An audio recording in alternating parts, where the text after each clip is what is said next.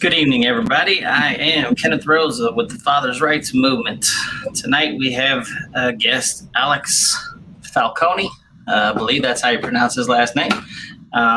Coming to you from the state of Nevada. He is the person that runs the YouTube channel, The Proper Person, and our Nevada judges. He's a pretty smart, intelligent guy from what they tell me to get him on the show. So we want to thank him for tuning in tonight and joining us. We want to thank all of our fathers for joining us. So that being said, if you would introduce yourself real quick, Alex, and tell everybody just a little bit about yourself, we'll go from there. Thank you for the introduction, Ken. I am Alex Falconi, administrator of our Nevada judges, and I also have the separate channel, The Proper Person, which has my story and also some informational tidbits on how to represent yourself in court. And I was a father who faced false allegations, didn't have the ability to see my child because my ex wouldn't allow it. So I had to file a lawsuit and I couldn't afford an attorney. So I represented myself most of the way through. I like to use 95% because people don't really know most is like more than half or almost completely. It's almost completely my experience representing myself, and that includes 4 victories in the Supreme Court, and also I was published by the Supreme Court in a case named Falconi v. Secretary of State. But that's kind of the quick intro, and again, thank you for the intro that you gave me as well, Ken. Absolutely. Once again, thanks for joining us this evening. So when you say Supreme Court, are you talking about state Supreme Court or U.S. Supreme Court? Yeah, I'm in Nevada, so I'm used to saying Supreme Court, but it is the Supreme Court of Nevada. That I didn't file anything in the Supreme Court of the United States. Okay, gotcha. I mean, that's pretty impressive, though, to be a guy that had you had no legal experience, correct? Right. And so you filed. Right, you were a college student, couldn't afford the retainer for an attorney, and so you had to learn the procedures and proper ways to file all this paperwork yourself. And now you're published as in your state Supreme Court. So, I mean, that's pretty impressive. Mm-hmm. That's typically the thing that I think brings most people to my Proper Person channel is that they want to actually figure out how to win their case, and it's just different from sort of, I guess, the other chorus of voices out there, which are also important voices because it kind of helps people understand they're not alone and that there is a struggle. But my channel specifically, that's definitely the highlight, which is, how to represent yourself and actually win. Okay, I want to get your opinion. I want to stress to everybody out there that we are not lawyers. We're not giving legal advice, but I want to get your opinion on a case that is going on right now. So we got involved with a father in Ohio last year. Mom became deceased in a motorcycle accident. It took us about 3 weeks working with the father to get the child back to him, and the court was arguing that a third person wanted custody of the child, and so it took a little while to do that. So he lives in or resides in New York, and he took the child after they gave him the child back from the court case. They moved back to New York, and they've been there for about 6 to 8 months. So the third party person, they kept filing motions, and he responded to them. But apparently he missed a hearing or didn't show up for a hearing. And so they have posted a fugitive warrant and have arrested him 500 miles away for failure to appear, and are going to extradite him back to the state of Ohio for failure to appear in a civil court. Have you ever heard of anything like that before? There's only one way that I can imagine that would occur, because typically when you fail to appear, they'll just rule against you. They won't issue a bench warrant. But the one exception that I've seen is for contempt of court. So even if it's a civil case, if there are orders to do a certain thing in a civil case and the person doesn't show up, the court can't just order you jailed, just because you didn't show, just like they would do with all their other sorts of rulings. It's, well, he didn't show, so he's just going to lose. With punishing you like with a fine or throwing you in jail, they actually have to get you in there. And I've seen that in Nevada all the time, but it's only for contempt of court, and it's only when the person doesn't show up to that specific hearing. Then they'll issue the bench warrant, And so, I mean, I've seen that before. Yeah, we're working with another father in Maine and one in California as well. So I don't really understand the legal precedent or how these courts keep injecting themselves into being the victim. But when mom becomes deceased, they don't, even when she becomes deceased, they don't want to give these children back to the father, who is the legal only person on the planet that has legal rights to them. And so that was the case in Ohio. That's the one we're seeing in Maine. There's things that they have to file motions to keep these third-party people that are claiming they have rights to the child. But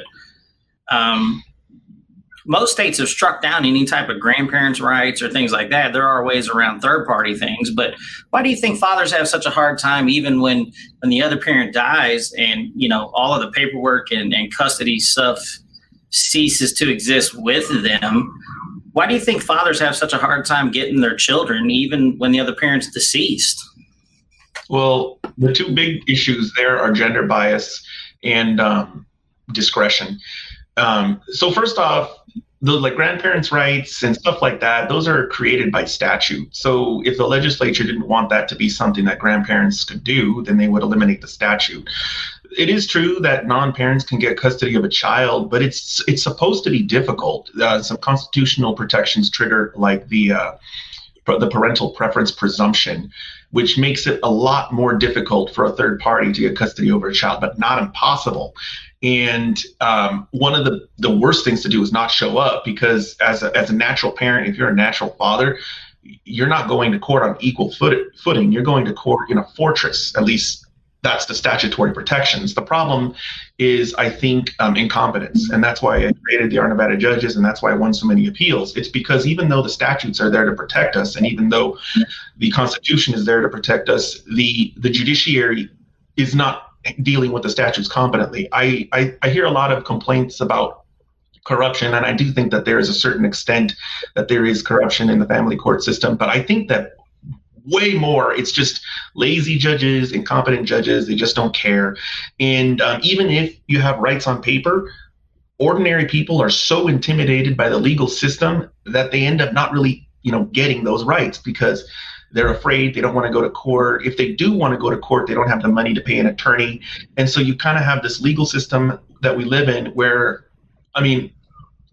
it's like only rich people have rights, because they're the ones that can actually afford to get attorneys in there to actually have those rights go from being on a piece of paper to a reality. So there's a lot of situations, not even just like the one you described, where fathers are thrown in jail for contempt of court for not paying child support when they shouldn't have been in contempt, because they weren't paying because they couldn't afford to. There's a lot of stuff like that where it's just, there's all these rights and protections in place, but the judges don't apply them, or the parent doesn't know that they have them, or they can't afford an attorney to actually make it so that those rights do protect them. That's my response. Yeah, we do see a lot of that. Mom goes down and files for the divorce, or she files for the custody, or, and dad doesn't know that he only has a certain amount of time to answer. And so he puts himself in a predicament or being behind in those type of situations. But then we do see the courts interjecting jurisdiction, as in the Bowman case up there in Ohio, to where they don't have jurisdiction. When mom became deceased, the jurisdiction of the court to be involved with that child deceased with her. That's what we're seeing in Maine. But it seems like any way that any type of an attorney can inflict chaos to keep a child tied up in the system is what they do. So, all right. I just wanted to get a couple of quick personal opinions on that. So tell us more about the stuff that you're doing in Nevada, because with the Nevada judges, you get to get in there and give informational or educational perspectives from trials and things like that. So tell us a little bit about that. Well, so our Nevada judges, it really just started out as a statistical website. It evolved later into a whole lot more. So I founded it in 2016 after I started winning appeals, because I thought to myself, it takes a lot of work and you do have to be smart to win an appeal, but that also means that a judge has to be screwing up. And so if judges are screwing up so often, where's the statistics on it? So I went online, I looked up, any kind of statistics on how often these judges were being overturned on appeal. There was nothing there. And so I was like, I'm a computer science major. I'm going to get into software engineering. Maybe I can just make a website that keeps track of each time these judges make mistakes. And just like that, Our Nevada Judges was created. And I track every single district court judge, justice of the Supreme Court, and Court of Appeals judge on the website. And I keep track of all their mistakes. And so people can go into the actual website and they can see, different family court judges have different error rates. Some of them are maybe 25%. Some of them are 30, 40, 50%. It's alarming to know the actual numbers. And people just didn't know. A lot of people just assumed that whatever the judge says must be what's true. That must be how the law works. And so the purpose of the website was to show the public is actually, sometimes they're just guessing. They don't know. They're telling you this is how it's going to be. And it's not true at all. And I mean, that's how it all started out. Now in 2019, I looked at some of the Supreme Court rules and I realized that it wasn't that difficult to get news reporter access to these cases. And I had been at this point building up both organizations at the same time. I was getting a lot of communications from litigants, from fathers, from mothers. My website's actually pretty close to the 50-50 line on gender. But anyway, I started to get these communications and I started to notice that there was a custody case that had spilled into criminal court. And there was a ton of people who were talking about it on social media. And so I thought, if I am going to try to send a camera into a courtroom, this is going to be the case that I do it.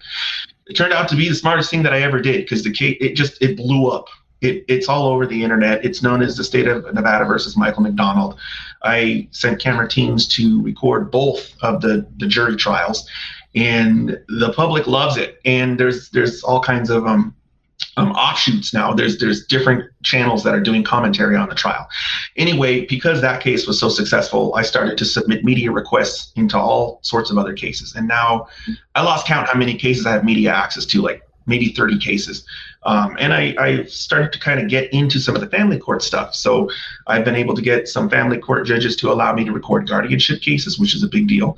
I've gotten permission from a family court judge to record abuse and neglect CPS cases, which just blows my mind that I have the permission to do something like that, to get into that kind of courtroom. That stuff is highly confidential and sensitive, and they trust me to go in and, responsibly cover that type of case. And so now Our Nevada Judges has gone from just statistics and errors to a full-blown, I guess, media organization. That's awesome. So that is pretty alarming. So you say some judges are making errors 25% of the time, and some are doing it 40 to 50% of the time. So do you think the reason why they granted the access was to show transparency, or to try and bring those numbers down for their errors? Or that's amazing that they allow you in the courtrooms to record those type of things. So I'm just trying to figure out why they allowed you such great access. And that is awesome that, they trust you not to dox the children and things of that nature. But I think most media, the people and personalities would be responsible in that case. So what's your opinion on why they started allowing you to do that? Well, I think that it's because of 2020. So I've always been involved in the elections, but the 2020 elections proved to be mostly on social media because of the coronavirus. And that really helped boost Our Nevada Judges' role in the 2020 elections. So I was interviewing judges and attorneys and candidates like crazy. It was the hardest year of my life, but not because I lost my job or anything, but because it was just so much work to actually leverage Our Nevada Judges during that particular election. And so that election helped them all know who I was. They finally got to see me, email with me. I met justices of the Supreme Court during that election. I met Court of Appeals judges during that election, very high level judges who wouldn't have ordinarily talked to me because of that election. And so at that point in time, I think it was just that they knew who I was, they knew my organization, and they just said, well, he seems to be doing everything else all right, so let's let him record some of these hearings. Certainly, there's some of them that dispute the mechanism that we use to compute errors, and in fact, there's at least one or two judges who were ousted because of their error rates. They were brought up during the election by candidates. Candidates were saying, "Go to Our Nevada Judges. This judge is a screw up," and that kind of stuff just even added more credibility to what I was trying to do. going back to what you said earlier, some are 25, some are 40. There's some that are 5%, 6%, 10%. Most of the family court judges have higher error rates, and I think that that's because they don't get reviewed as often. They don't get challenged, which leads to sort of this attitude of becoming a law unto yourself. It's like, if nobody really challenges you, maybe you are the law. Maybe you can just say whatever you want. No one's going to challenge you on it. Whereas criminal judges tend to have very low error rates because they're appealed all the time. Very frequently, criminal judges are appealed. So they're typically hovering around the 10 to 15% mark. Civil non-family, they kind of float. Some of them are doing pretty good. They're between 15 and 25. Others are up there with family court numbers, which is 35, 40. That's very interesting that you bring that up. There was and since you're in Las Vegas, there is a judge out of Clark County that is quoted as saying at a hearing, "I am God." And there's links to it. There's videos out there on it. Obviously, I didn't know we were going to go in this direction, but that's very interesting that you were involved with that court. But why do we have judges in the family courts that don't seem to think that they're accountable to the same scrutiny? And I get it. Fathers come out of these custody cases. They can't afford to challenge to appeals. They just got beat up for 2 or 3 years trying to get access to their children. They don't want to deal with the stress or trauma anymore. But why is there such a low? Is it the money? Is it? Why do they not check into the rulings of these family court judges as often as the criminal side? That's because, and I'm not saying this because that I like this or that I want it to be this way. My tone here is matter of fact. It's because we're weak. Parents, mothers and fathers, and ordinary people are weak. When you have criminal prosecutions going on, the public defender's office, they're not to be trifled with. They fight. They file appeals. They don't care if their client is poor. They fight. They appeal. They'll get reversals. When you go into regular civil cases, we're talking $1 million, $1 billion corporations, banks. Do you think that they're going to tolerate a judge saying, "I am God" to Bank of America? They'll crush the judge under their heel. It's effortless for them. There was a war between homeowners associations and banks in Nevada. Nobody even knew about it. The only reason I knew about it was because I saw there was a war. They went on a war path filing appeals. It was appeal after appeal after appeal with the banks and the HOAs, gigantic titans.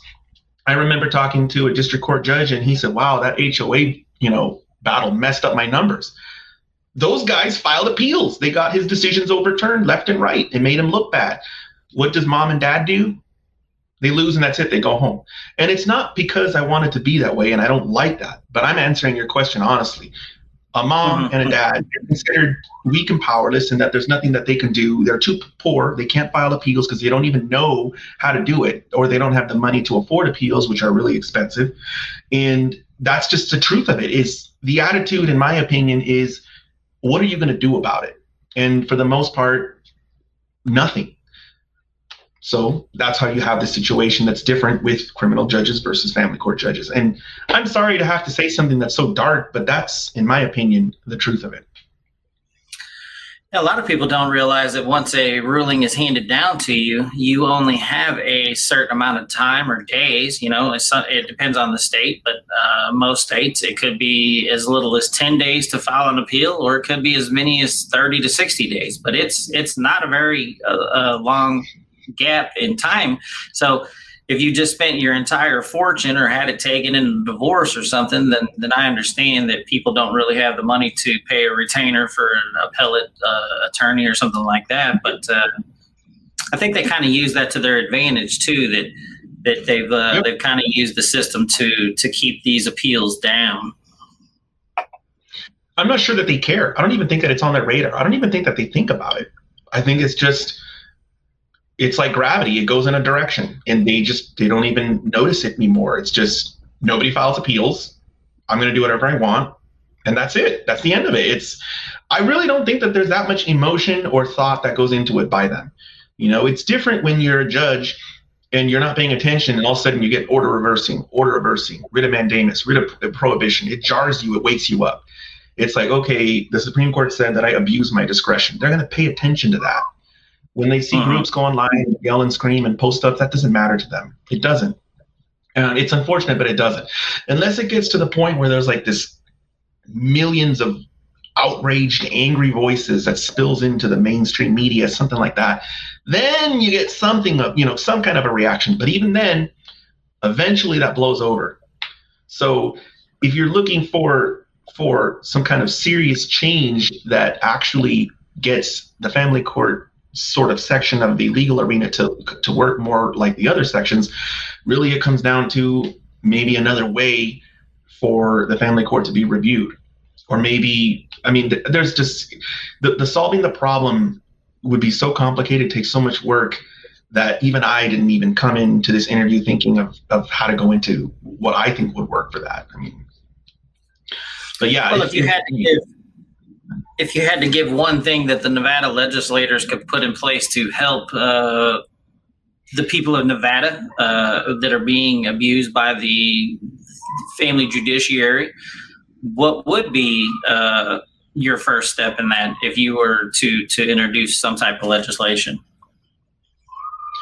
Well, since I only have one step, the first thing I do is eliminate this statute that they enacted, I think in 2015, that allows the family court judges to award attorney fees whenever they feel like it. As long as there is a custody issue on the table, the judge has the discretion to award attorney fees. And what that does is it breaks the financial back of the mother or the father. So there's a lot of things that I would do, but that's the first thing that I would want to do.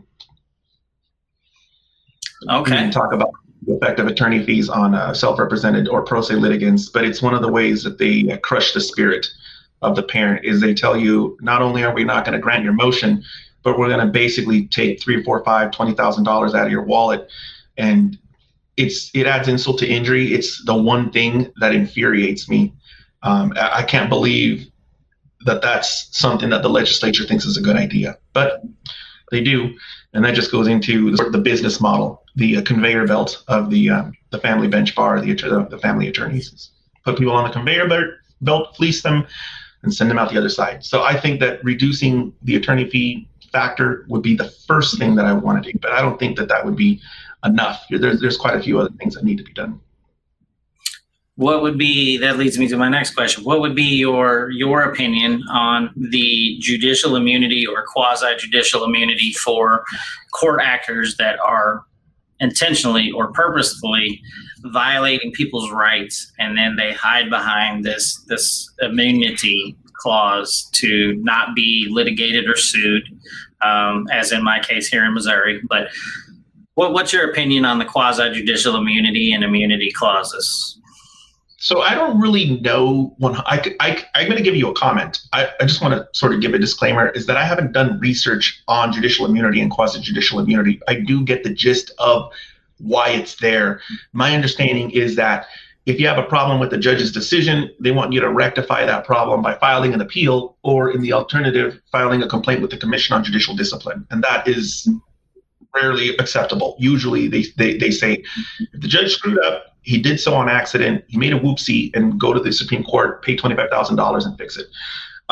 They don't want people to sue the judge in a separate lawsuit and collect money damages. My understanding is that there is a way to do that, and that's if the judge says, okay, Mr. Rosa's different. I'm not going to just accidentally mess up his case. I don't like him, and so I'm going to understand that this is how the law works, and then on purpose, I'm going to apply the law incorrectly. So since I don't like Mr. Rosa, I'm going to ignore these statutes, and I'm going to ruin his life.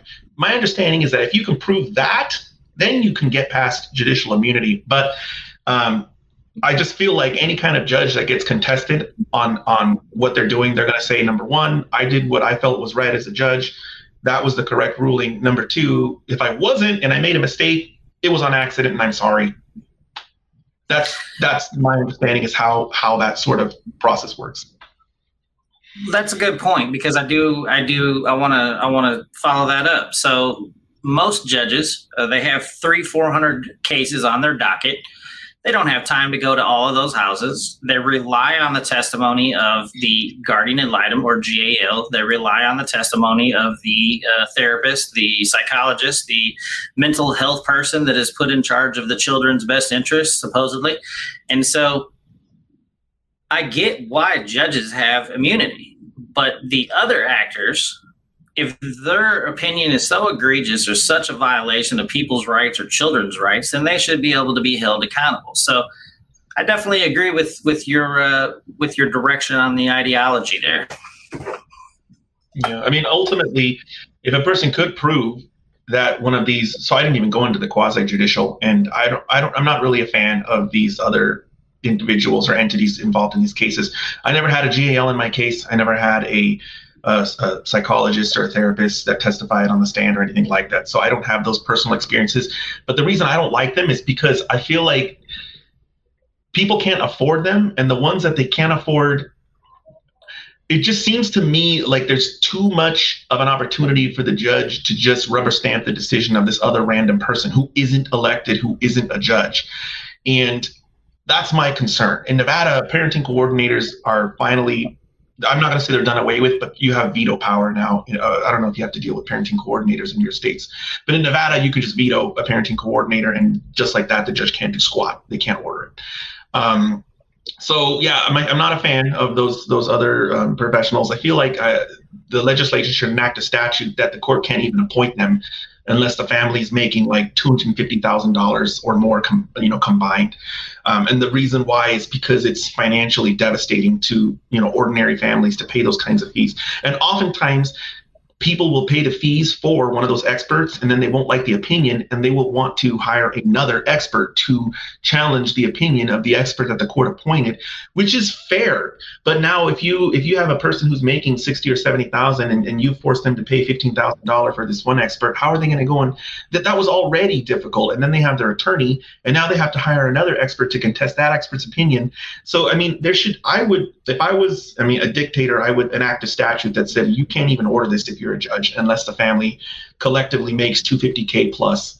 And that would most likely eliminate that issue from probably 98% of the cases that they see.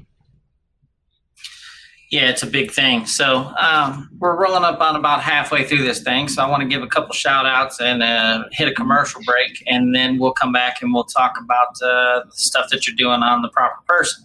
So my first shout out is to this is a t-shirt I got sent.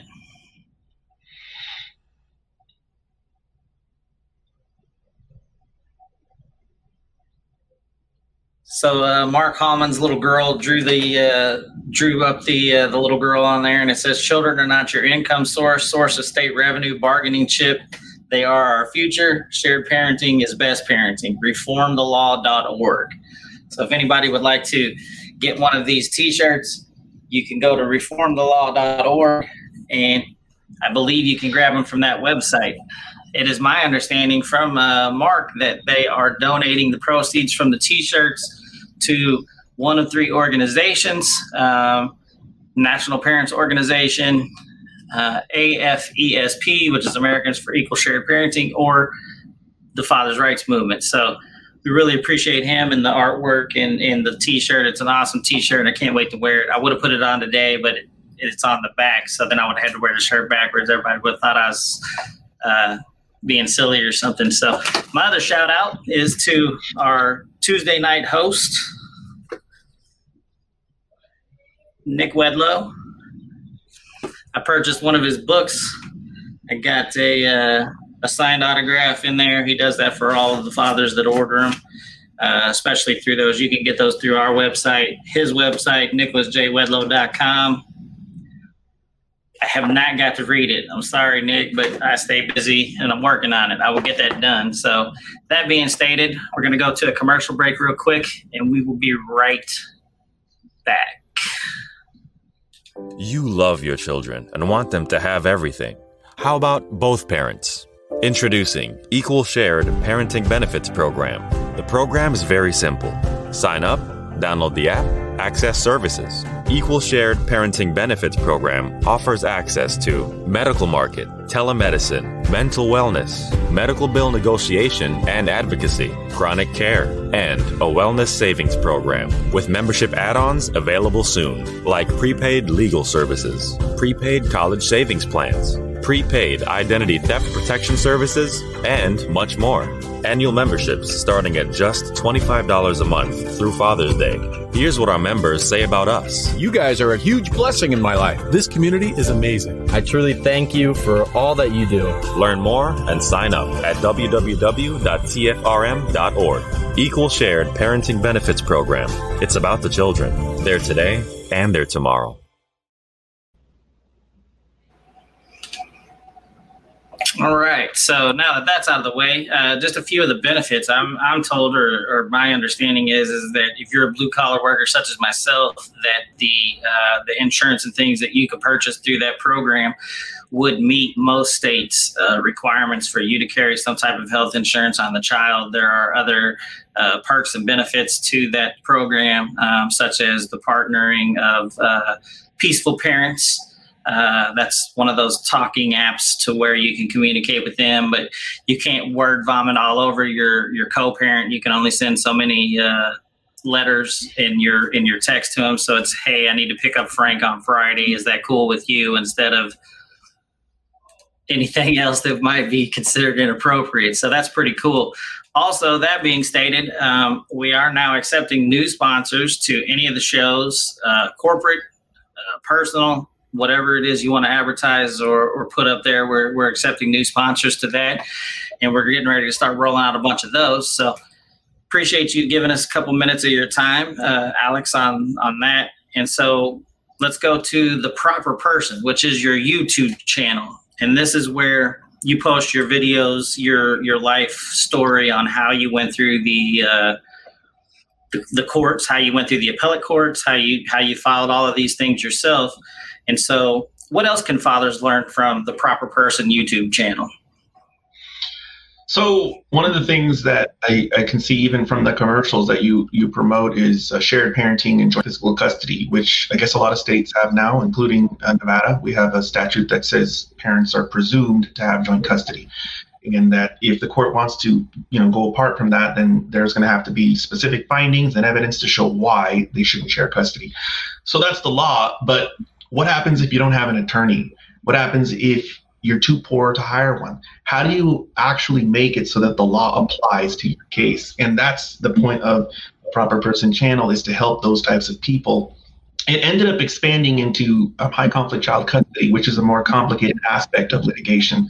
And that's kind of where the channel has ended up going now, which goes from, how do you understand how to learn about and go through the court process, to also how to understand the psychology of your ex, a high conflict ex, if that's what you have. And so there's informational tidbits on things that you won't even think about if you're not an attorney. For example, the proposed order process. I can't tell you how many people have seen that video and they said, "You're exactly right, Alex. I went to court and the judge said that I won." And then they asked the attorney to prepare the order, and they put stuff in there that wasn't even brought up at the hearing. If you don't have an attorney, you're not even going to know what that is. And so the channel tells you, how does the proposed order process go? What is the notice of appeal? When is jurisdiction divested on appeal? It's stuff that's really frustrating for a lot of people because they're not attorneys, but what's the other choice? Just give up on their kids and walk away?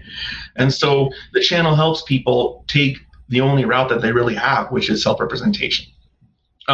The other thing that you mentioned that I like to talk about is my story. So that's put into its own separate playlist on that channel, and it's called the My Docket series. And one of the reasons that I did that is because I know that people learn by example a lot better than they do just kind of theoretical academic discussions. When they go through the My Docket series, they can see each and every single filing at each and every single hearing. And then they also get my commentary the whole way through. And so I've noticed that it helps a lot of my viewers, because then they can actually see literally what was filed by me, what was filed by my opponent, what was filed in the Supreme Court, how the judges responded, how I fought back. The hearings are one of the most popular things because people get to actually see what I was doing to get the outcomes that I got in my case. And so the My Docket series contains every single filing and every single hearing, from the very beginning where I was on supervised visitation all the way until the end when my ex's parental rights were terminated. So that's the beginning and the end of the proper person. It's a tremendous resource for people who can't afford an attorney. And I like to say one more thing about not being able to afford an attorney. The answer to when you reach that point is not the same for everyone. Some people can afford to hire an attorney for a few hearings, for maybe a case management conference and a bench trial, and that's it, they move on. But those same people, they can't afford an attorney for a high conflict child custody ex who has mental health issues, because that other person is violating court orders left and right. You're having to file 52 different contempt motions. Instead of 2 hearings, now you have 15 hearings. Oh, the judge is screwing up, so now you have 7 different appeals you had to file. You going and hiring an attorney for a couple of hearings for $5,000 or $10,000 is not the same as hiring a legal team that would cost you $1 million because you have 300 filings in your case and 20 hearings. And that's where I'm at in my case. My case is over, by the way. That's the termination of parental rights is the end. There is no more case after that. But over 300 filings in my case. And I think it's between 16 and 20 hearings. I lost count. I haven't memorized it because it's a lot. So have you ever tallied up what just average the 16 hearings? We're not talking about your appeals, but if you just went to the 16 hearings, what would that probably have ran you if you were to hire an attorney that you like you said, you couldn't afford the $5,000 retainer in the beginning because you were a college student. So just roundabout guess, what would that be? What would that 16 hearings have cost you? I feel like it would probably be somewhere between $250,000 and $500,000. And I would not have gotten this outcome. So I would have paid around $200,000 or $300,000 and I would be in a worse situation. And I don't want to say that that's a great reason for people to represent yourselves. I'm just answering your question. In my case, that would have happened. Correct. You're not a licensed attorney. I am not either. We can give our opinions on what we think is best for our situations, and people are it's a free country. They're more than willing to or welcome to go check out your things and apply those things to their cases the way they see fit. So it should not be construed as any type of legal advice. It's just opinions of both of us. But that's $250,000, which is very funny you bring that up, because over 7 years of litigating to see my children that I haven't seen in 2 years, I'm about probably somewhere around 250 in. So we haven't made it to the appeals court yet. We haven't made it to I did file a lawsuit against my court actors in the county of St. Louis with a bunch of corruption things that have made national news and things like that. But yeah, that's a pretty good estimate, because that's about where I'm at, is about 250. So, and I don't have the outcome that you did. Let's talk about that child. He is older now and very well adjusted. And so how's he doing? I'm going to answer this the best way that I can. I did a video on it where I went into detail for the different sort of phases of his life, because how he was doing changed a lot. He's doing great now. He's getting A's in school. When we were going through the litigation, we had to help him with his homework a lot. He was struggling. Just normal things that children go through when they're being subjected to abuse and neglect. And now he doesn't have to go through those things. So he's doing great. He even gets into things that I never got into when I was a kid, like debate. I was way too shy, afraid of being laughed at. Not him. He does that. He also has friends. I didn't have friends.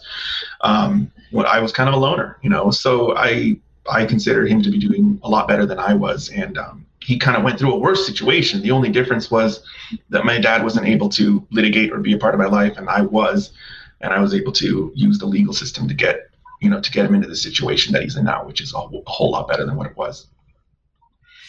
Like I said, I believe you're a very intelligent guy, and I respect a lot of what you've done over there on the proper person and our Nevada judges.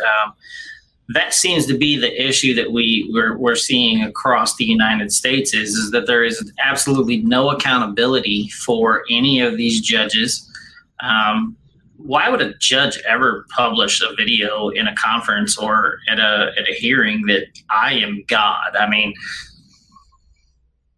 Nah, you put your pants on the same way as the rest of us. And if you didn't have that immunity, you probably wouldn't have 3/4 of the things that you have, but it is what it is. So I just think that there's no accountability nationwide or worldwide for the way that the judges are making these rulings. And like you said, being if it's being lazy, or I don't believe they're unintelligent, so they can't be making uninformed decisions. They're just making improper decisions. And anytime you remove a fit, willing, able, and loving parent, that's an improper decision. I don't care who it is, what the sex is. If they're fit, willing, and able, they should be in the child's lives. And we should work backwards from there, in my opinion. So, I mean, that's what the law is. So if the law says one thing and that particular thing isn't happening, then where's the disconnect? And I think that's where you get into the problem of incompetence and also the influence of the family law attorneys. You know, the biggest thing that I wish more people would understand is law is a business, and that's an issue because it's connected to our rights, and our rights as citizens of this country is supposed to be something that we all have, yet because it's tied into this machine, this money-making machine, which is the way it has to be, at least from the perspective of the attorneys. They have to go to school and then create, establish a firm and then work, and they don't want to work for free, just like nobody, you don't want to work for free either. I don't. But the problem is that I think has created a sort of a force that's stronger than the parents. This particular, legal community fills a void when it comes to a particular area of law. And moms and dads, they don't know how legislation works, statutory construction, plain language rule, appeals. They don't even know what a writ petition is, like stuff that all attorneys know. And so they're not able to really exert their power. And so what's left is this void where these attorneys who kind of, are running these businesses, they have the control and the say about the statutes. And I almost went into the attorney thing again because that's sort of the objective of the firms, to make money. When you look at other sectors of law like banking and finance, attorneys have a say, but those gigantic, financial entities are bigger and more powerful. I'm talking about multiple million and billion-dollar companies. Military industrial complex, yeah, maybe some attorneys have a say there, but there's a complex that's stronger than that. Unfortunately, what I've seen is that whoever's powerful seems to be the one that has the ability to change the rules. And I feel like that's not going to change with respect to family law until mothers and fathers have a seat at the table. And it's going to be a very difficult thing to do without knowledge, without education, without people even understanding that decisions can be made incorrectly. Because people understand subjectively that, they can understand, I don't agree with that decision. A lot of people get that, but I don't think people understand that there are actually hard and fast rules that judges are not following. So we're expected to go and follow all the laws, but they can just do whatever they want and render random decisions. I don't think people know that there's actually an objective way to measure judges who are not doing what they're supposed to do. I really hope that you've seen the Judge Judy interview on the Norm Macdonald show, because she talks about this problem with family court judges. Have you seen that? I do believe I have, but it's been some time. Yeah, because she had a different perspective, which is kind of consistent with our Nevada judges. She thought that the way to solve the problem was to point cameras at them. She says on the show that family court is I hate to say this because I talk to a lot of judges. I have to say it. I agree that Judge Judy's raised some concerns that are valid on that show. And for people who don't know, she's not just a TV judge. She was a family court judge in Manhattan. And she said that the family court, these are her words, not mine, was the dumping ground of morons and political hacks.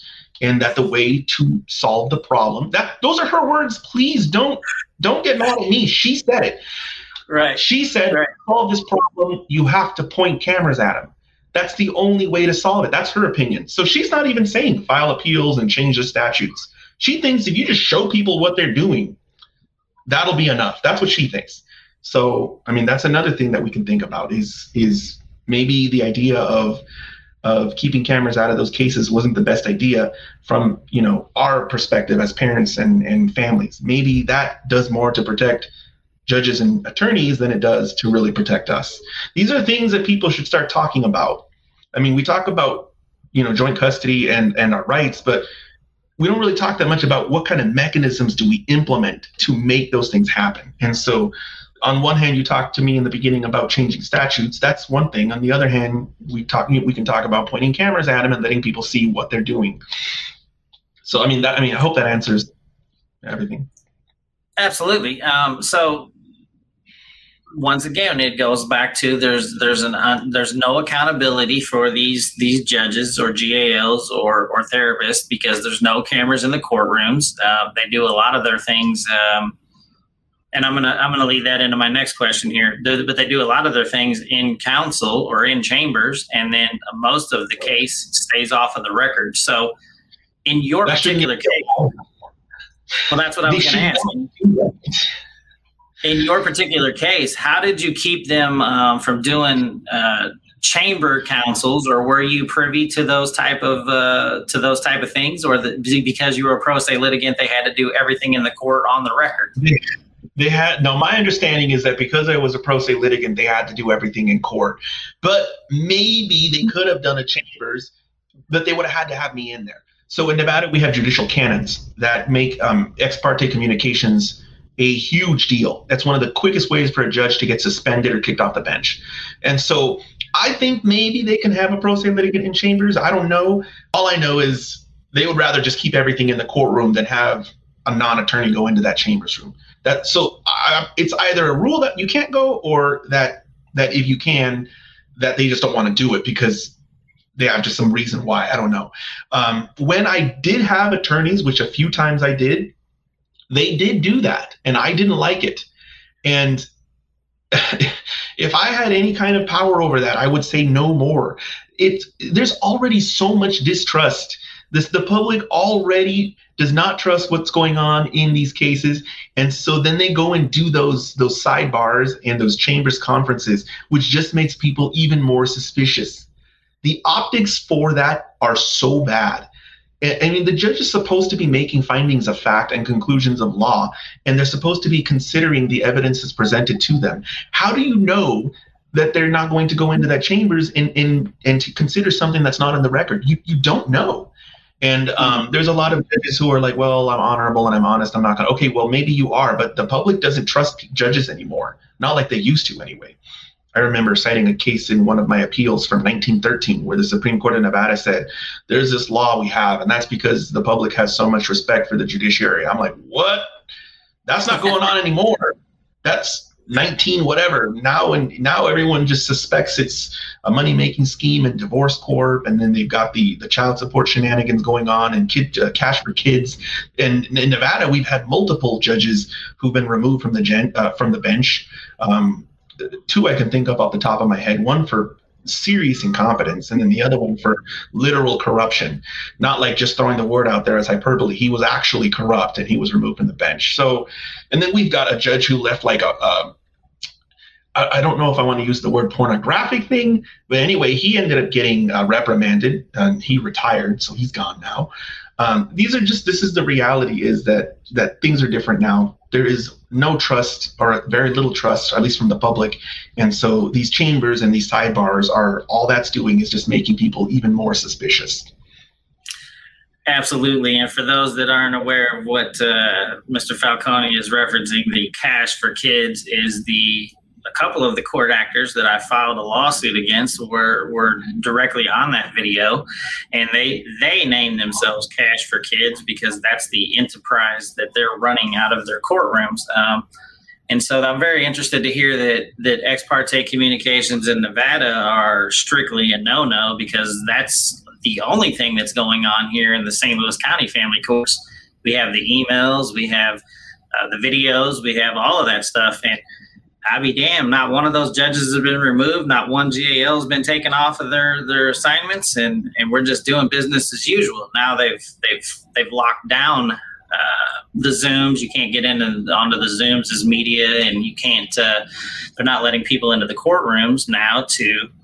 Not because they're doing things different, but because they don't want their egregious actions coming to light. But yeah, that's very interesting that other states have those type of things, and so that's going to be interesting for the next coming legislator here, because I'm going to start pushing that we have to have some type of accountability that people can get a fair shake in family court. It shouldn't be the only court that's off limits and that they can just do whatever they want and say, I am God. Yeah. By the way, whatever judge said that, I'm surprised somebody didn't file a judicial ethics complaint against him, because I'm sure that would turn into something. Maybe just an admonishment, but probably a reprimand. I wish I would have talked about this, but one of the best ways to hold your judges accountable is having a really strong Commission on Judicial Discipline. I'm pretty proud of the Commission on Judicial Discipline we have in Nevada. I'm especially proud of the prosecuting officers that I have recorded. They have let me in to record the prosecution of judges, and the public loved it. They watched those. So my number 2 series is the prosecution of judges by our Commission on Judicial Discipline. I know a lot of people aren't happy with them. A lot of family court litigants aren't happy with them, and I think that one of the things that people don't understand in Nevada is how little money they have. I've communicated with the executive director, and I am convinced that he does want to improve the judiciary in our state, and he just needs more resources. So, one of the ways that you could have some more accountability would be to empower the Commission on Judicial Discipline in your state. It probably has a different name in your states. Make sure that they have a fighter at the helm, somebody who's going to charge and prosecute them, and money. They need an actual budget. Our Commission on Judicial Discipline probably could use 3, 4, 5 times the budget that it has, and that's just going to help us. It's going to help the public. It's going to give us more oversight, and that's something that doesn't require filing an appeal. That's something that somebody can get relief from separately without having to go and hire an attorney and go to the Supreme Court and spend all that money and stress and wait 2 years. It's like, I wish I would have talked about that a little bit more earlier, but definitely look into the Commission on Judicial Discipline that your state has and look in and see. Is it just a rubber stamp organization? Are they weak? Because there have been some embarrassingly weak commissions. I think the California one was completely purged. They just purged it and replaced all the members. I don't know. There's probably some news on it. But that's another thing there. I've seen judges in this state cower in fear at the Commission on Judicial Discipline. And that's because over here, they have power. They do go after judges when they think that they can prove that they are guilty of violating the canons, and they do punish them accordingly. You were talking about ex parte communications. We have a judge who was doing ex parte communications with a therapist, and the Commission on Judicial Discipline, they fined her or suspended her or something, and she did it again. Guess what they did the second time? Removed her from the bench. They said, you're done. Get off the bench. So, that's another thing that this is the public doesn't know that there are people who are trying to fight for them, and they just don't have the support of the public because the media doesn't put them out there, because they don't have the skills to get, connected with these groups, and they don't have the funding because the legislature either doesn't care or they want them to be weak because the legislature is full of mostly attorneys. And so, there's a lot of drama that goes on too. People don't even know how much drama goes on between judges, between judicial districts, between the different types of judges. Between the Commission on Judicial Discipline and the judiciary itself, there's drama between lobbyists. There's a lot of stuff that ordinary people just don't know what's going on, and the media doesn't talk about it, and it's too bad. Hopefully, I have some faith in humanity because of the internet, because people like you and me can create organizations on our own. We have some other independent news groups in Nevada that are pretty impressive. We have the Storyteller, who was involved in Supreme Court litigation for expanding the News Shield statutes from actual TV and newspaper organizations to bloggers and online groups. We have an investigative journalist who followed the prosecution of one of our justices of the peace for years. And so this kind of stuff makes me have hope, because people like us can bring awareness to things that are going on that, Fox News or CNN, NBC, that they're just not talking about. Yeah, I do understand that, unfortunately, as relationships break down, that family court is a necessary evil, but it can't be evil. It has to be accountable. It has to work for all of the people, not just the ones that can afford justice or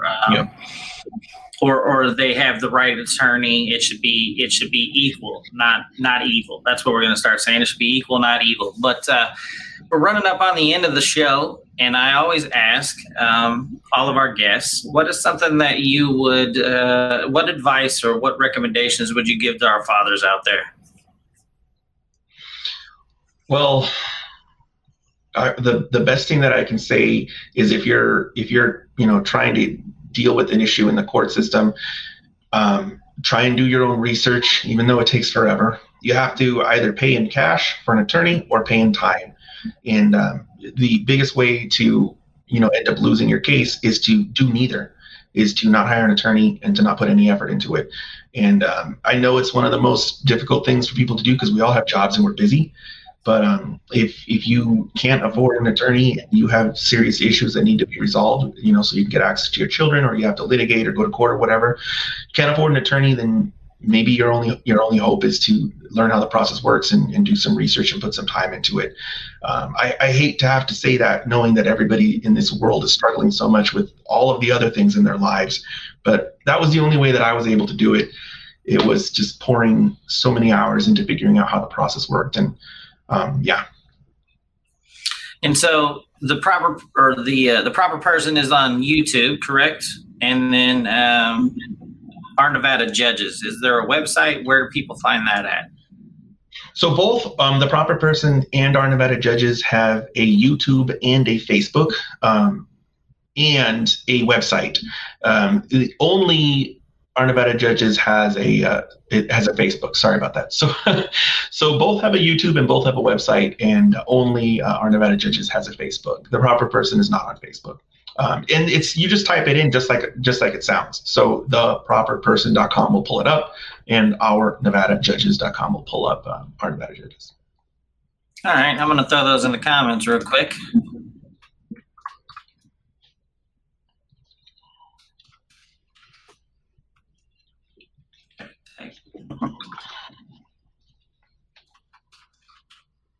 And they're both .com. Right. Our NevadaJudges.com. There we go.